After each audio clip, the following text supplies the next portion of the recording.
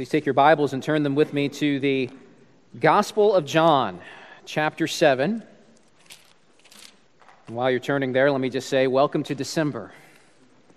Christmas season is in full swing now, and this is the time of year in America where perhaps Jesus is more popular and more talked about than any other time in the year.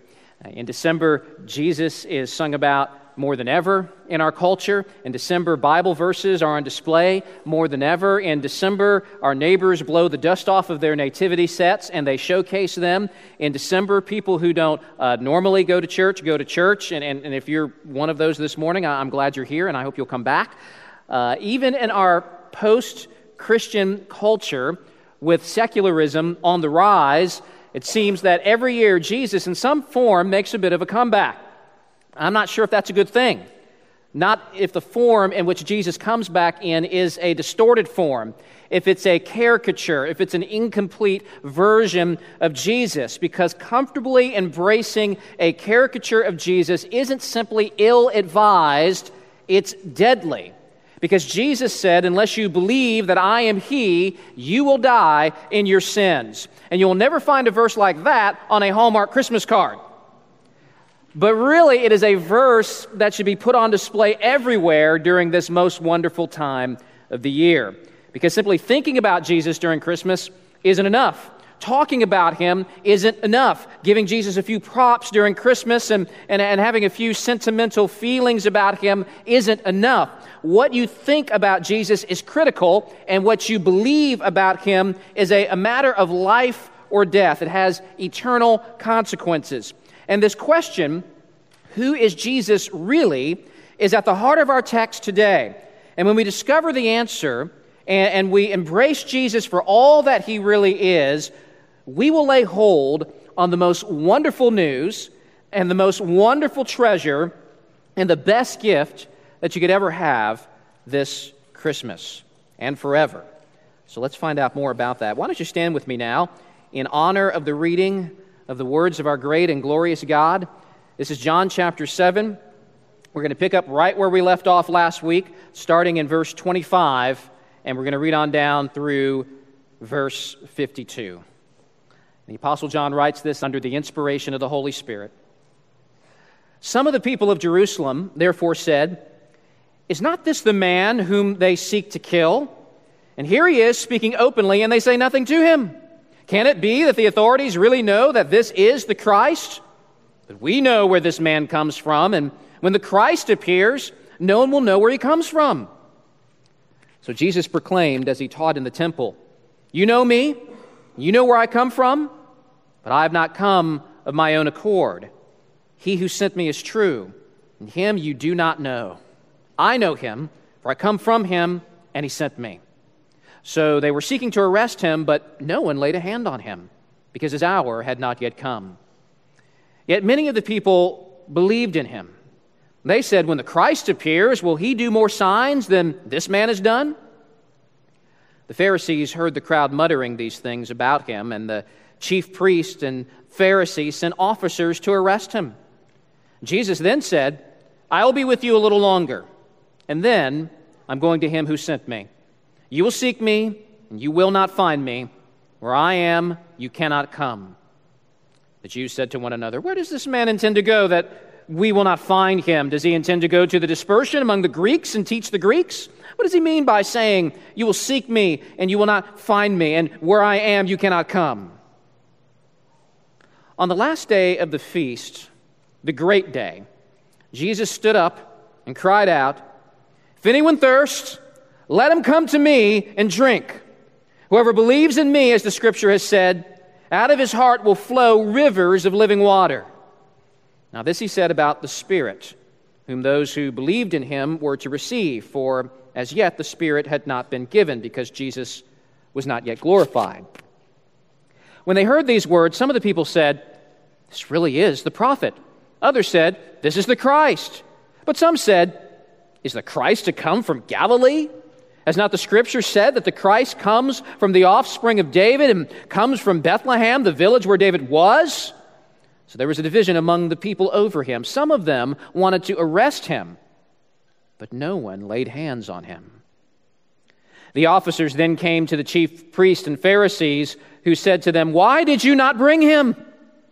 The officers answered, "No one has ever spoke like this man." The Pharisees answered them, "Have you also been deceived? Have any of the authorities or the Pharisees believed in him? But this crowd that does not know the law is accursed." Nicodemus, who had gone to him before and who was one of them, said to them, "Does our law judge a man without first giving him a hearing and learning what he does?" They replied, "Are you from Galilee too? Search and see that no prophet arises from Galilee." Let's pray. Father, this is your holy and inspired word, and I pray that you would help us to treat it this morning with all care and reverence. Father, give us ears to hear, give us a heart to receive what your Spirit would have to say to us this morning through this word. In Jesus' name, amen. You may be seated.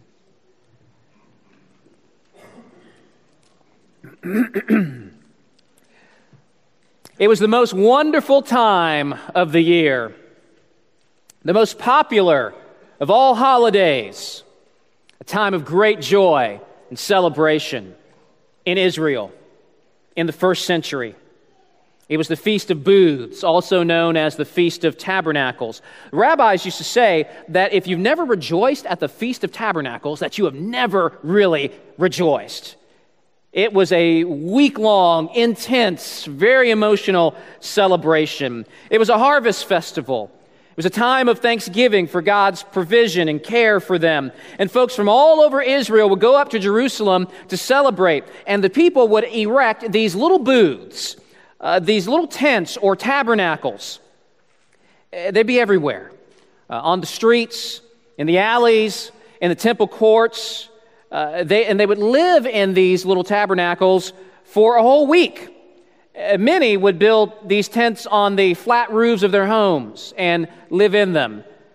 This was something that especially the children appreciated. They loved the Feast of Tabernacles. And I can imagine even my own 7-year-old saying, "Dad, we get to live on the roof in a tent for a week? Sign me up." It was a great time. It was like a national campout.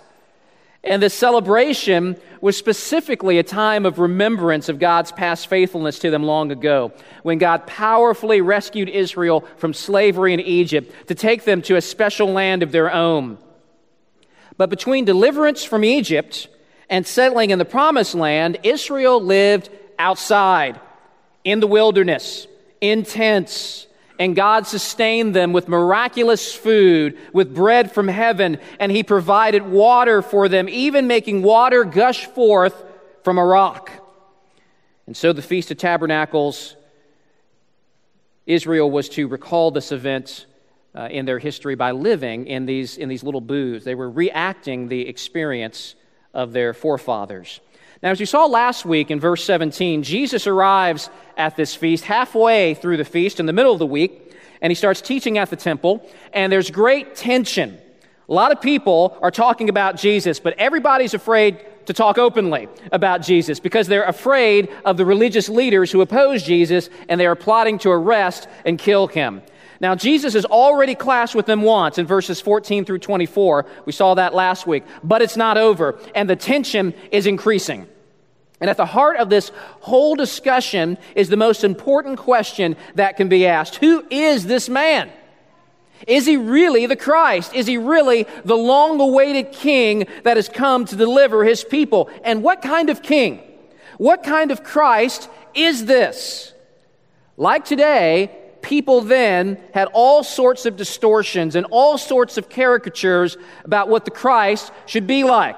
But in our text today and in subsequent chapters in the Gospel of John, we're going to get further clarity that clears away the confusion about Christ and reveals somebody that is better than we could have imagined in our wildest dreams.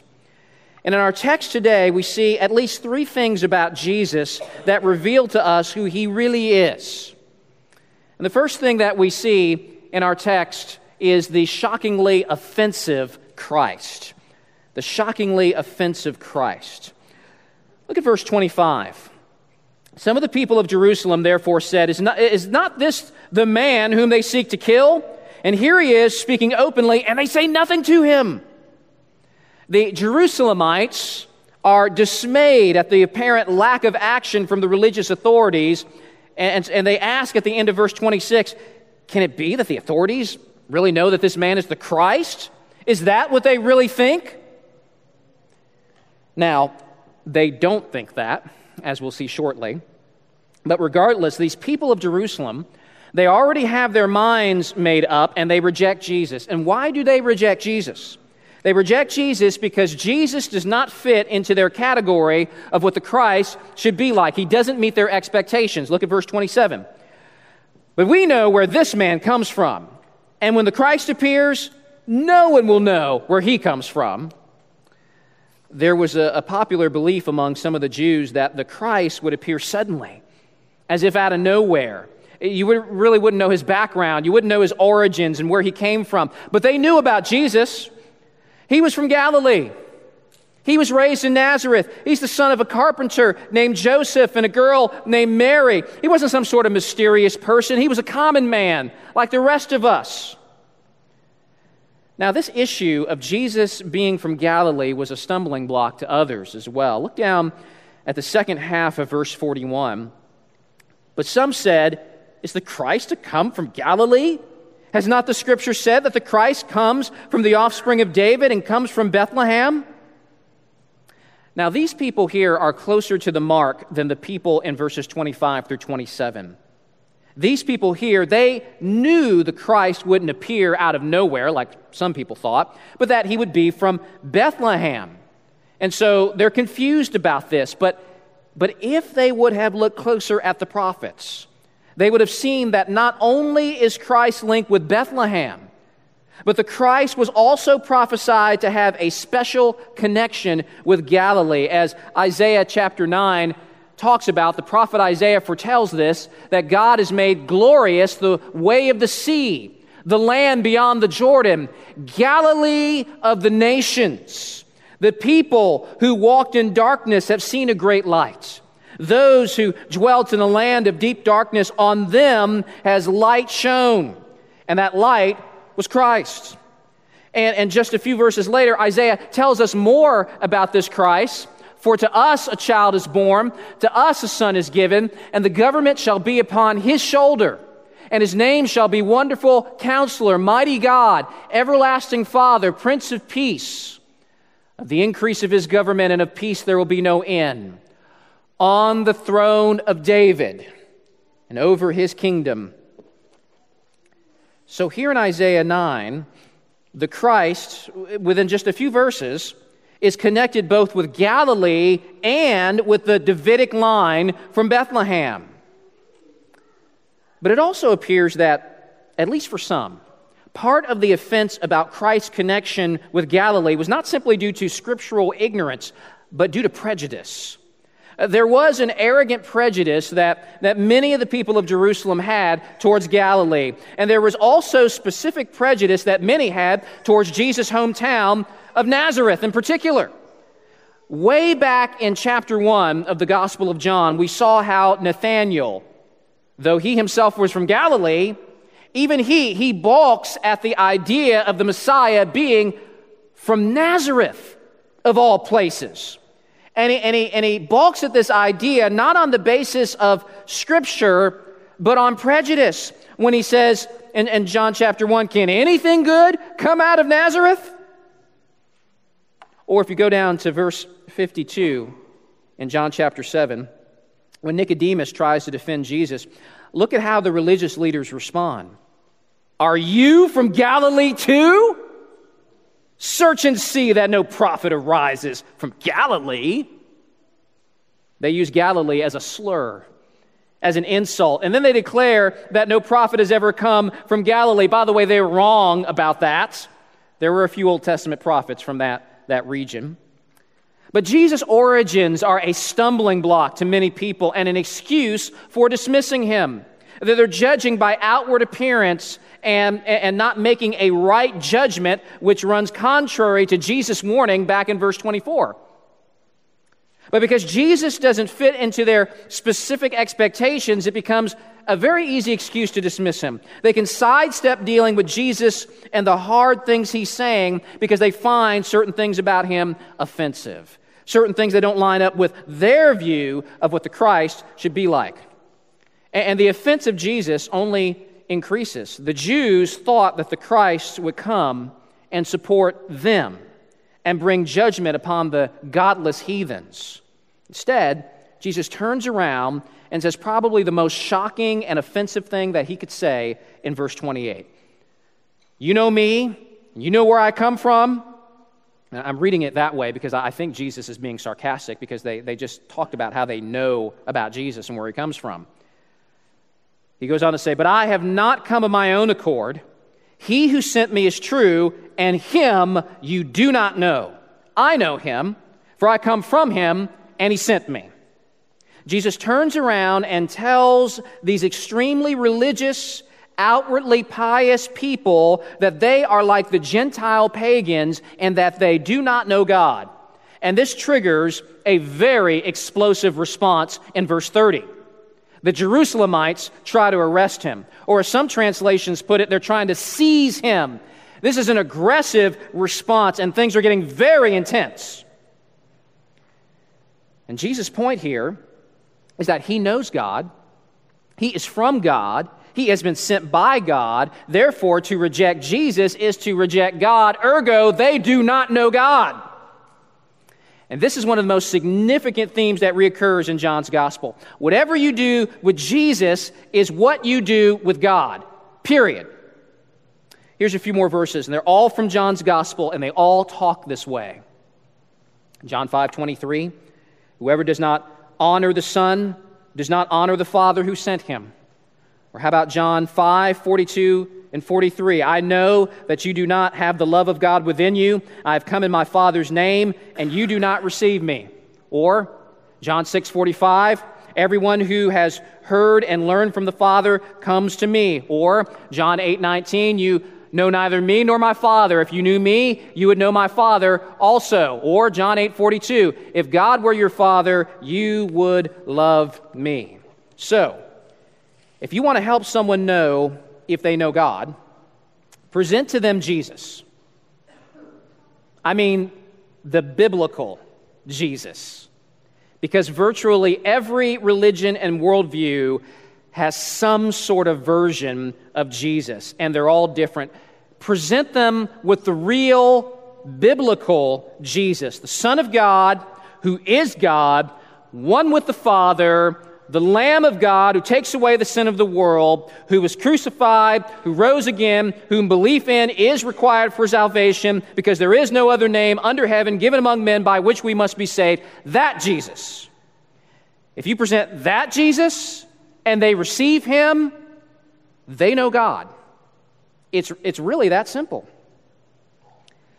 You see, you can go out into the world and you can talk to people about God in a generic sense. And you can talk to them about Jesus without defining who he is. And you know what? You can get a positive response about that. It's really easy to get a positive response about Jesus when you kind of do it in a generic kind of way. Almost everyone has nice things to say about Jesus. That's very important to remember in your own personal evangelism. The question is, what Jesus are they responding to? It's a good question. I remember once talking with a man about Jesus, and he eagerly affirmed Jesus. He said he had great respect for Jesus. But as the conversation continued, it was clear that he did not believe that Jesus was God. He did not believe that Jesus was the only way to salvation. He believed that man was innately good. It's amazing because everything that he was saying was contradicted by the Gospel of John. You didn't have to go even to other books of the Bible. Just stay in the Gospel of John. Everything that he was saying was contradicted by that. In John's Gospel, Jesus claims to be God. In fact, in John chapter 8, we'll see this shortly, soon, in a couple weeks. Jesus takes the divine name of God and applies it to himself. In John's Gospel, Jesus claims to be the only way to salvation. John 14, I'm the way, the truth, and life. No man can come to the Father but by me. In John's Gospel, Jesus denies the innate goodness of man and if anything, highlights the utter depravity of man. Jesus says in John 6 that unless the Father draws a person to Jesus, unless God does a powerful miracle in the heart of a sinner, the sinner can't come to Jesus. And when I started unveiling to this man the real Jesus, especially when I started talking about Jesus' statements about judgment and hell, you can guess where that conversation went. This man got very uncomfortable, and he withdrew from that talk because the real Jesus was very offensive to him. This is nothing new. We find the people in John chapter 7 withholding their belief in Jesus because Jesus did not fit their ideas, and they found him offensive. But friends, the most important question we need to present to the world today is not whether or not Jesus is offensive. That's a given. But the bigger question is Jesus telling the truth? Because something can be offensive to you, but that doesn't automatically make it false.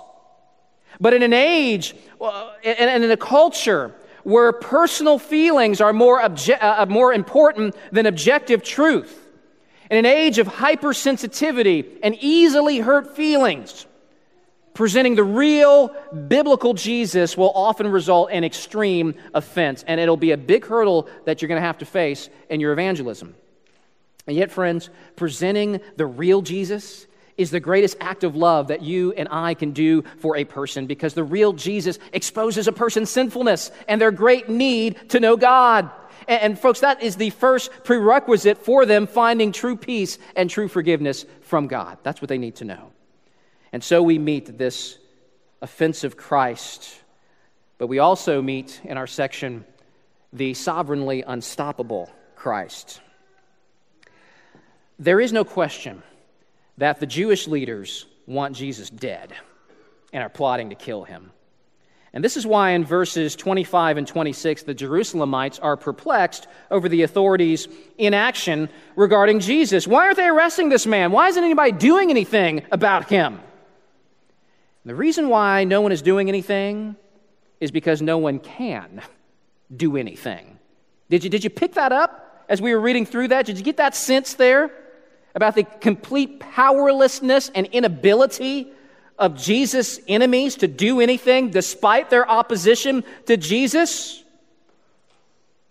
Again, consider the Jerusalemites themselves, going back to verse 30. After Jesus says to them that they don't know God, these guys, they don't want to wait for the religious leaders, and so they try to take matters into their own hands. But the text says they were seeking to arrest him, but no one laid a hand on him. Why did no one lay a hand on him? Why couldn't they do this? There's a lot of them. There's one of him. This should be really easy.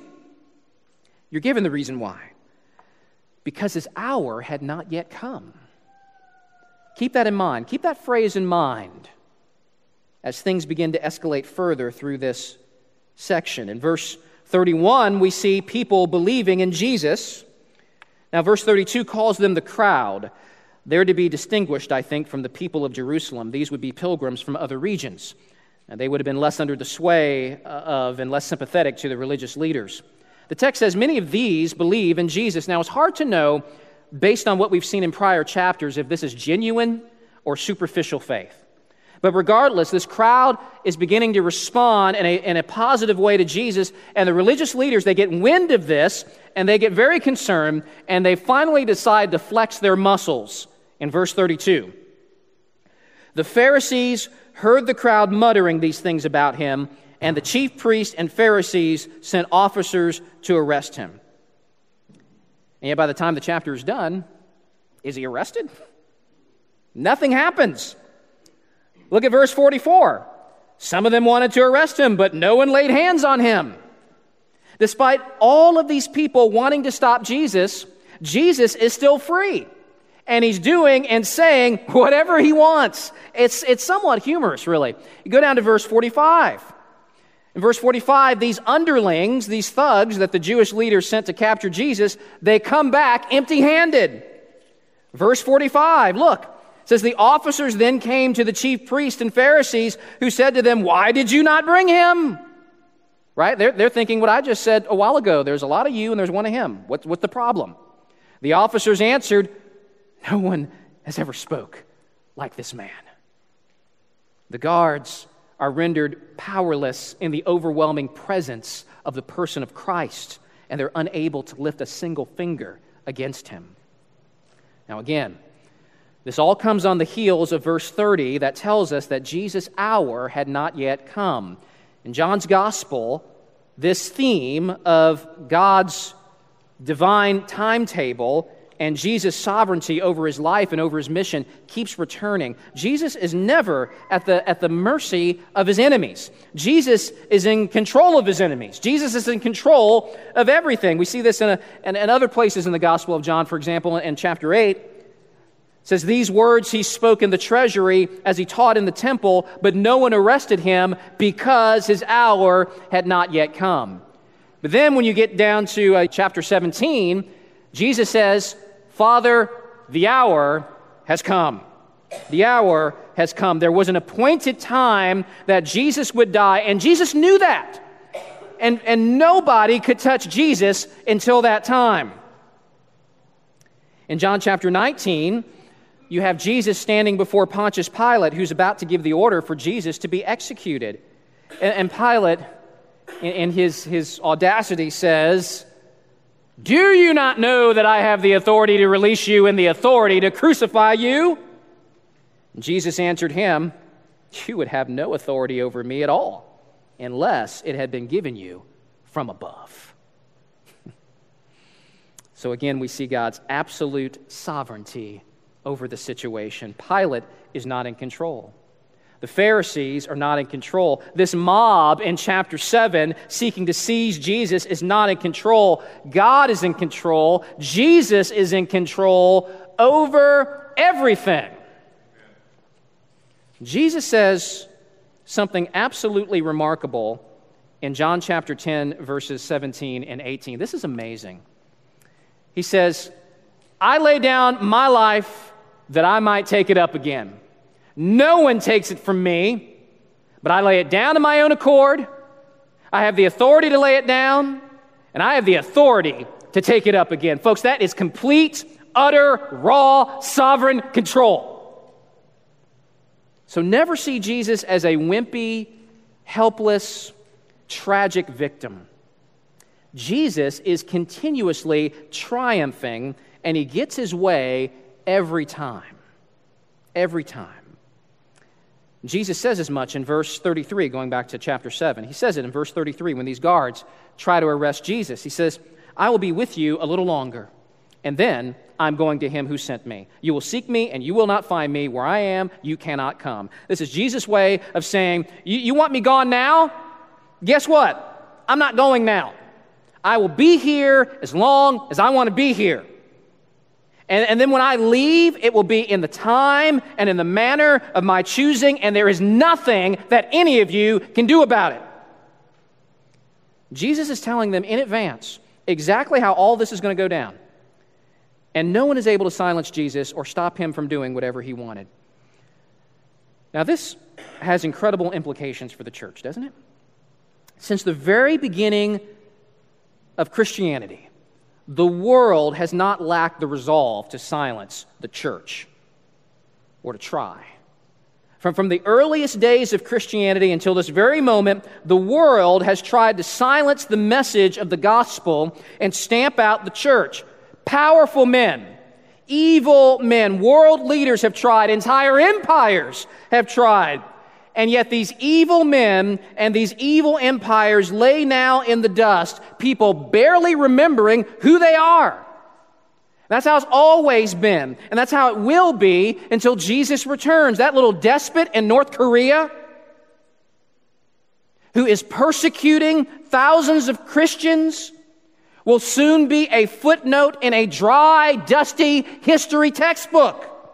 Completely irrelevant, in spite of his efforts to be relevant. And yet the message of the gospel, I have this prediction. It doesn't take a rocket science to figure this out. The message of the gospel and the expansion of the church will continue as the name of Jesus continues to be proclaimed as powerfully as ever in more places than ever before. And there's absolutely nothing that despot can do about it in Asia. There's nothing ISIS can do about it in the Middle East. Just last week, I met a brother from Iraq, Max. He visited with us at Harbin's last week. I hope you got to meet him. And he was telling me of the fierce persecution that Christians are facing there. And yet, even in the midst of a place like that, somehow the gospel gets to Max, and guess what? He's a follower of Jesus.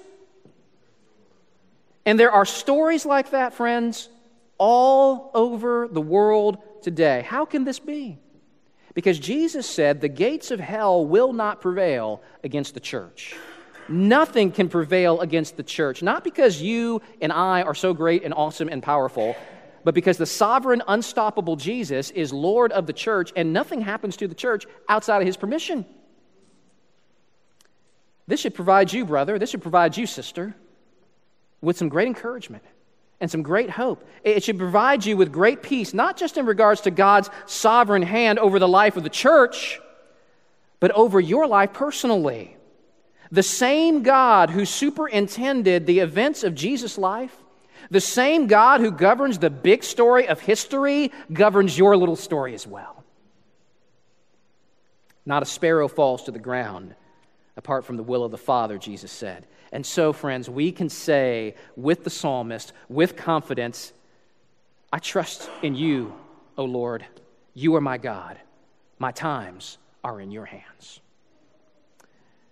Now, in this incredibly charged, very tense atmosphere in John chapter 7, Jesus does something absolutely stunning. And here we are introduced to the spectacularly generous Christ.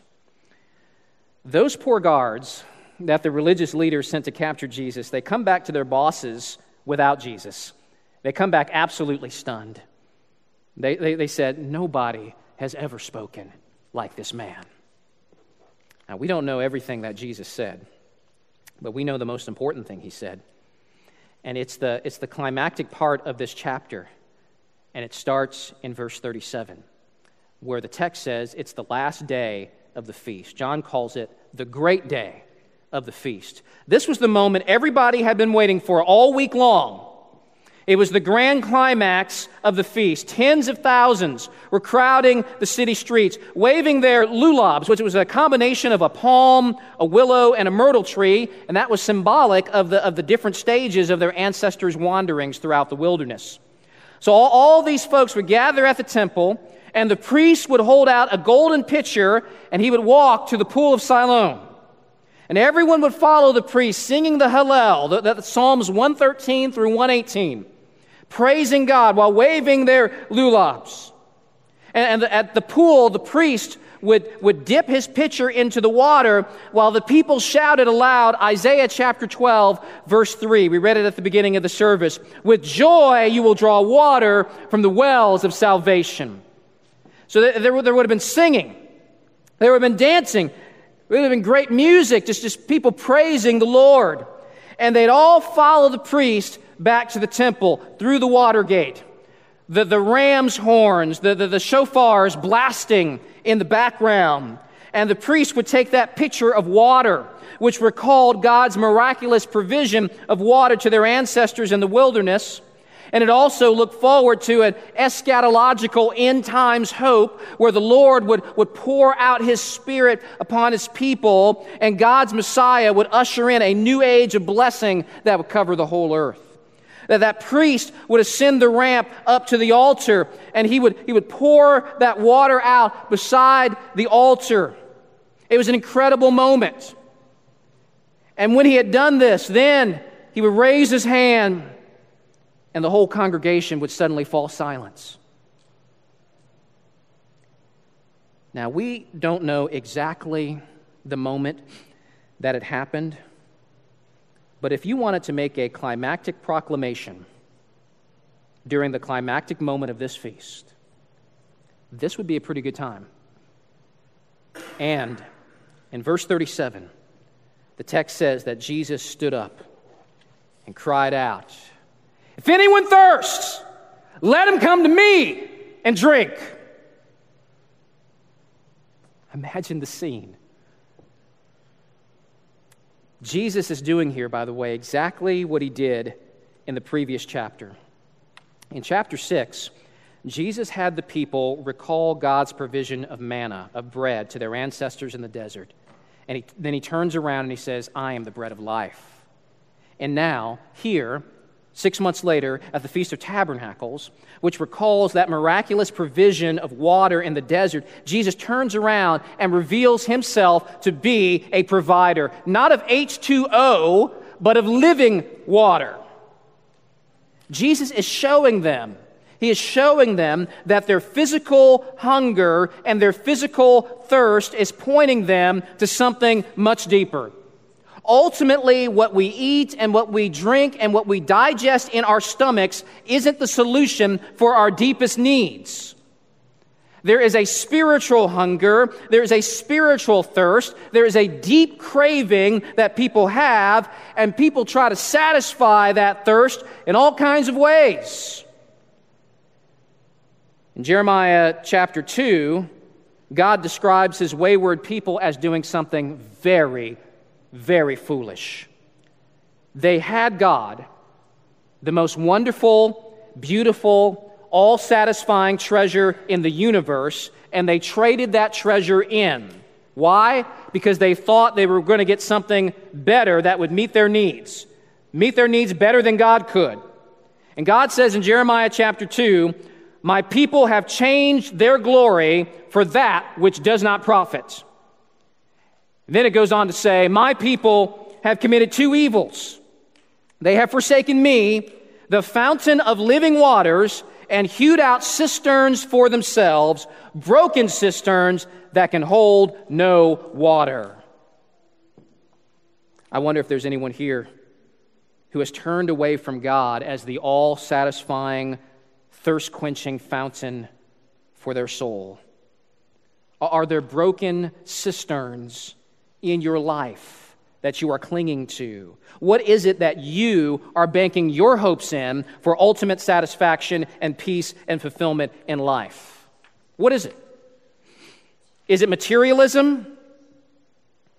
Boy, that's a big one in December in America. Is it materialism? That's a broken cistern. It's not going to work, friends. It's not going to satisfy you in the end. Is it pornography? That's a broken cistern. There's a little bit of a buzz that comes with it, a little bit of titillation, but that's a broken cistern. Some of you know what I'm talking about, and it'll leave you empty in the end. Romantic relationships, broken cistern. Successful career, broken cistern. Physical health, broken cistern. Religious accomplishments, broken cistern. Fulfilling your ministry dreams, whatever that might be, broken cistern. A peaceful, harmonious marriage, broken cistern. Kids that turn out well, broken cisterns. To make anything outside of God the ultimate, to ignore the fountain that God is, and to stick your head in broken cisterns for satisfaction and peace in life is not just foolish and vain, it is idolatry. And it is spiritually suicidal. In the end, it leads to ruin. And yet, praise God for this, and yet, God is merciful. And how does a merciful God minister to thirsty people? He offers a drink. And so he says in Isaiah 55, come, everyone who thirsts, come to the waters. And he who has no money, come, buy and eat. Come, buy wine and milk without money and without price. In other words, this is free, actually. Why do you spend your money for that which is not bread, and your labor for that which does not satisfy? Listen diligently to me, and eat what is good, and delight yourselves in rich food. Incline your ear, and come to me. Hear that your soul may live. And here now in John chapter 7, this is amazing. John chapter 7, Jesus Christ comes. He stands in the temple, And what does he do? He makes the same offer. He says, if anyone thirsts, let him come to me and drink. Friends, Jesus is identifying himself with the speaker in Isaiah 55. He is proclaiming his deity, and he's telling them, I am the one who all along has been making this gracious offer to you, and now I am here in the flesh to tell you once again, come and drink, be rescued from your soul-killing thirst, and be satisfied in me. Notice the generosity of this great God. Who is allowed to come? Who's allowed to come? Jesus says, if anyone thirsts. Think about that. Jesus is speaking to a crowd of thousands. You got all kinds of people in there. You've got obviously moral people.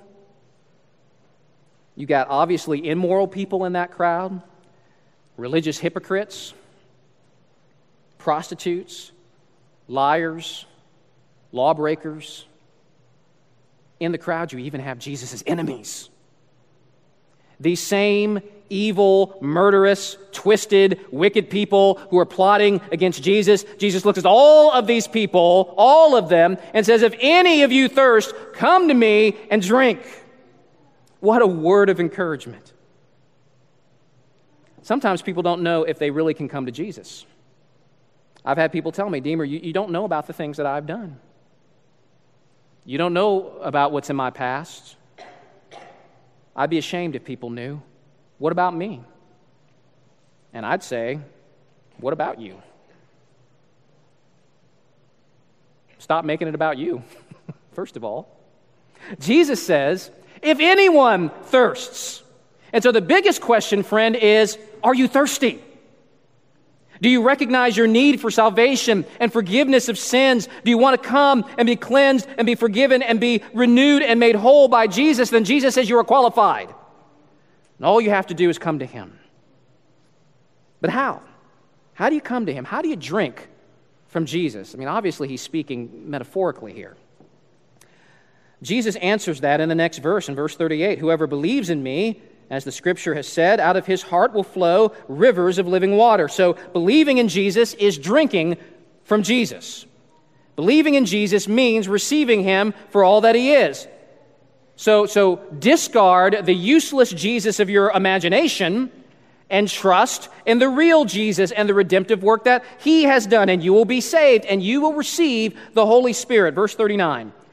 Now this he said about the Spirit, whom those who believed in him were to receive. For as yet the Spirit had not been given, because Jesus was not yet glorified. And we can talk more about the ministry of the Spirit as we get further on into the Gospel of John. But after Jesus' death and resurrection and ascension, he would not be present physically with believers anymore, but instead he would send the Holy Spirit to indwell all believers, to empower them, to strengthen them, to minister in and through them in an unprecedented way.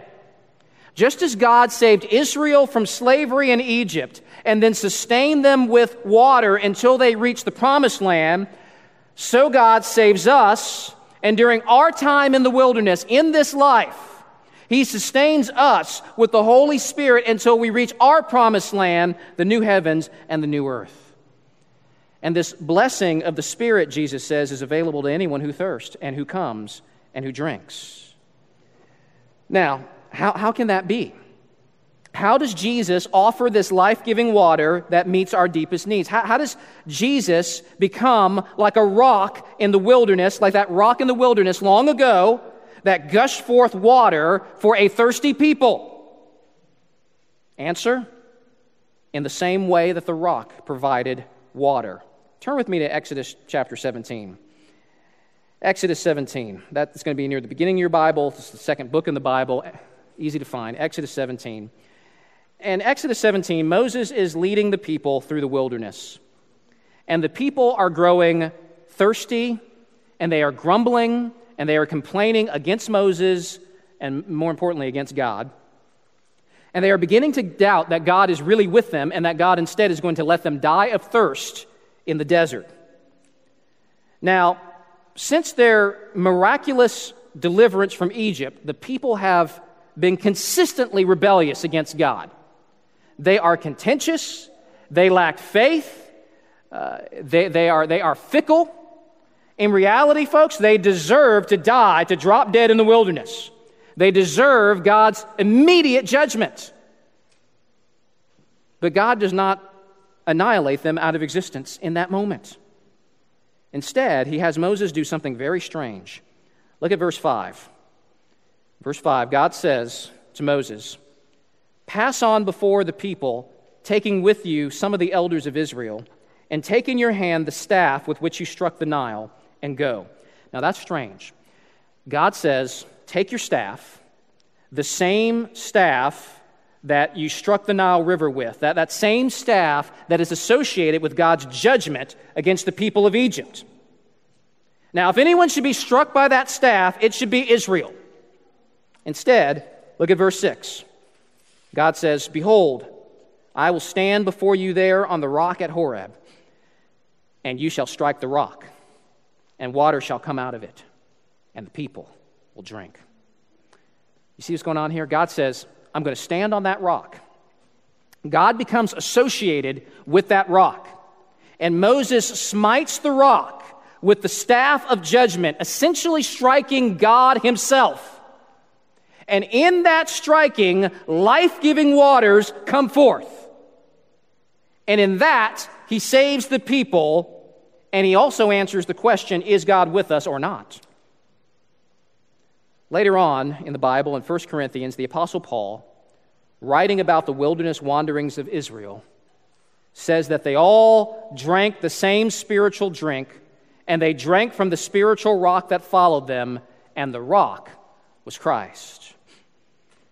2,000 years ago, Jesus Christ was born in Bethlehem, and his name was Emmanuel, God with us. Emmanuel came into a world full of sinners, grumbling and complaining against God, in hostility towards God. And you would think that Jesus Christ, the holy God, God in the flesh, would come down to destroy grumbling, religiously rebellious sinners like us. That he would come down and that he would strike us, that he would smite us all with the rod of judgment, because that's exactly what we deserve. Instead, Jesus, 6 months after his offer of living water at the Feast of Tabernacle, goes to the place of the skull, goes to Golgotha, and he himself there is smitten, struck with the rod of God's judgment in the place of his people, as was foretold by the prophet Isaiah when he said that we esteemed him stricken, smitten by God, and afflicted. But he was pierced for our transgressions. He was crushed for our iniquities. Upon him was the chastisement that brought us peace, and with his wounds we are healed. The sinless Jesus dies instead of sinners who deserve to die, paying the price for sinners. He conquers death. He rises again on the third day. He ascends to the Father, and he offers the life-giving waters of the Spirit to all who trust in his name, all who place their hope in his sacrifice for sins, all who by faith embrace Jesus for everything that he is, who by faith turn away from the broken, empty, unsatisfying cisterns of this world and who instead follow after Jesus Christ. This is the real Jesus of Christmas, the Jesus who tells us the hard, offensive truth about who we are, about our sin. But the Jesus who is so sovereignly unstoppable that he is able to save even the worst of rebels, and who loves us so much that he generously offers abundant living water to all who believe. This is our God. This is Christ.